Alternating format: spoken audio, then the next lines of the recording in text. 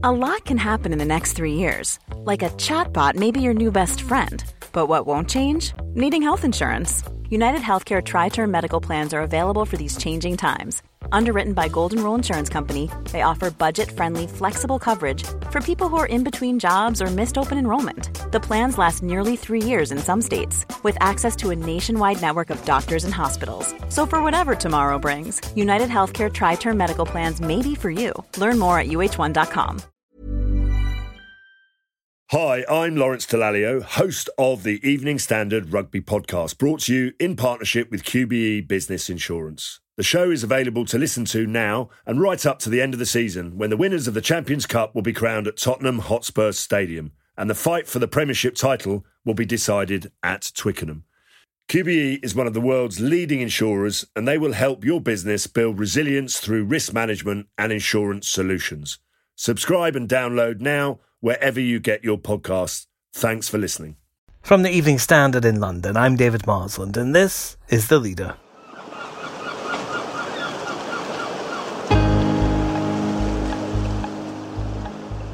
The sounds of St Ives, inviting, isn't it? Lures you into those thoughts of a summer holiday. So much so, even the Health Secretary's admitted on BBC Breakfast that he's booked a bit of time in Cornwall. Yes, I booked it months ago. So, that's what I really hope that we could do. And I've said before, I hope that we can have a great British summer.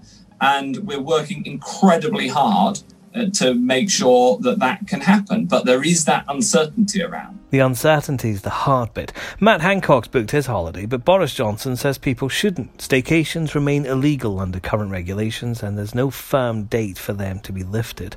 So where does that leave the hotels, the B&Bs, the tourist attractions that might reopen for summer, or might not? Meanwhile, some scientists are warning against ending lockdown too soon, and others say we could have 10 years of coronavirus. Uncertainty. It seems to be catching. Our Deputy Political Editor Nicholas Cecil's been covering the stories, and he's with me now. Nicholas, let's start with the summer holidays. Should we or shouldn't we? Yes, Matt Hancock has booked a holiday to Cornwall, but the government has been sending out mixed messages. And while the Health Secretary is planning to head to the West Country, Boris Johnson yesterday was saying it was too early for people to be certain about whether they'll be able to go on holiday. We hope to be able to say more in the week of the 22nd, as I've said, when more data comes in and more crucial data about the rollout of the vaccine programme and how it's working on us all. So I'm afraid I understand why people want to make plans now, but we're just going to have to be a bit more patient. And Grant Shapps, the Transport Secretary, was even raising doubts whether staycations would be okay, let alone foreign holidays. This morning there was a slight development in that Matt Hancock actually linked the success of the vaccine rollout as to whether summer holidays will be able to get the go-ahead. So he's urging millions more people to get the COVID jab. The government is aiming to vaccinate the 4 top priority groups. That's around 15 million people by Monday. They've done around 13 million already, and it's a couple more million to do. And then they'll move on to the young age group, that's people below 70. And the government is very much encouraging people to have the jab, and it might help us all get away this summer. That'd be nice, wouldn't it, Nick? But some scientists apparently think that the Kent variant, which only emerged really just a few weeks ago, could become the number one coronavirus variant in the world, and we might be dealing with it for 10 years. Yes, certainly we had words this morning from Professor Sharon Peacock, who's the director of the COVID-19 Genomics UK Consortium. And she's saying that it's most likely that the Kent variant of the virus is going to sweep the world, and that scientists are going to be dealing with this virus for at least 10 years. Now, that's not as gloomy as it sounds, because we've got all these vaccines being rolled out, medicines are improving, people know how to social distance now. So it doesn't mean that we're going to have a world of endless lockdowns. It just means that the virus is going to be around for a long time. On a slightly more positive note, Sir Jeremy Farrar, who is the director of the Wellcome Trust, he was saying that basically with the vaccine rollout, it is possible to get what he calls population immunity.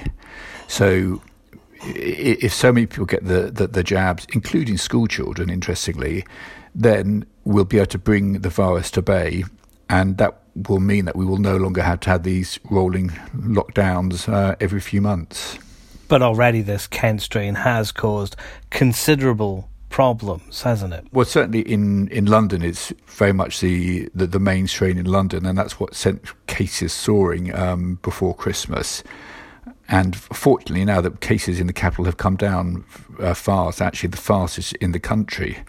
And the latest figures showed that they were around 9 boroughs, which have seen cases drop by 40% in a week. So amidst all this uncertainty, one thing that everyone is sure about is the importance of the vaccination rollout. How is that going at the moment, Nicholas? Yes, well, there was an interesting story yesterday. There's some very early data which suggests that AstraZeneca Oxford jab, as well as the Pfizer jab, work well in first dose form against the virus. This was very early data from what's happening in the country, so not just trials, actually what's happening on the ground.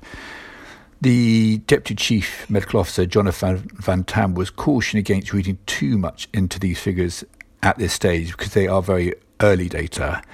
But it certainly looks like that the first doses will be very good at combating the disease, and hopefully that will pave the way for lockdown to be eased from March and gradually throughout the spring and summer. And that's The Leader. Subscribe to make sure you get our news, analysis, interviews and commentary every day at 4 p.m. And check out standard.co.uk for all the latest breaking news and brilliant features. This podcast is back tomorrow.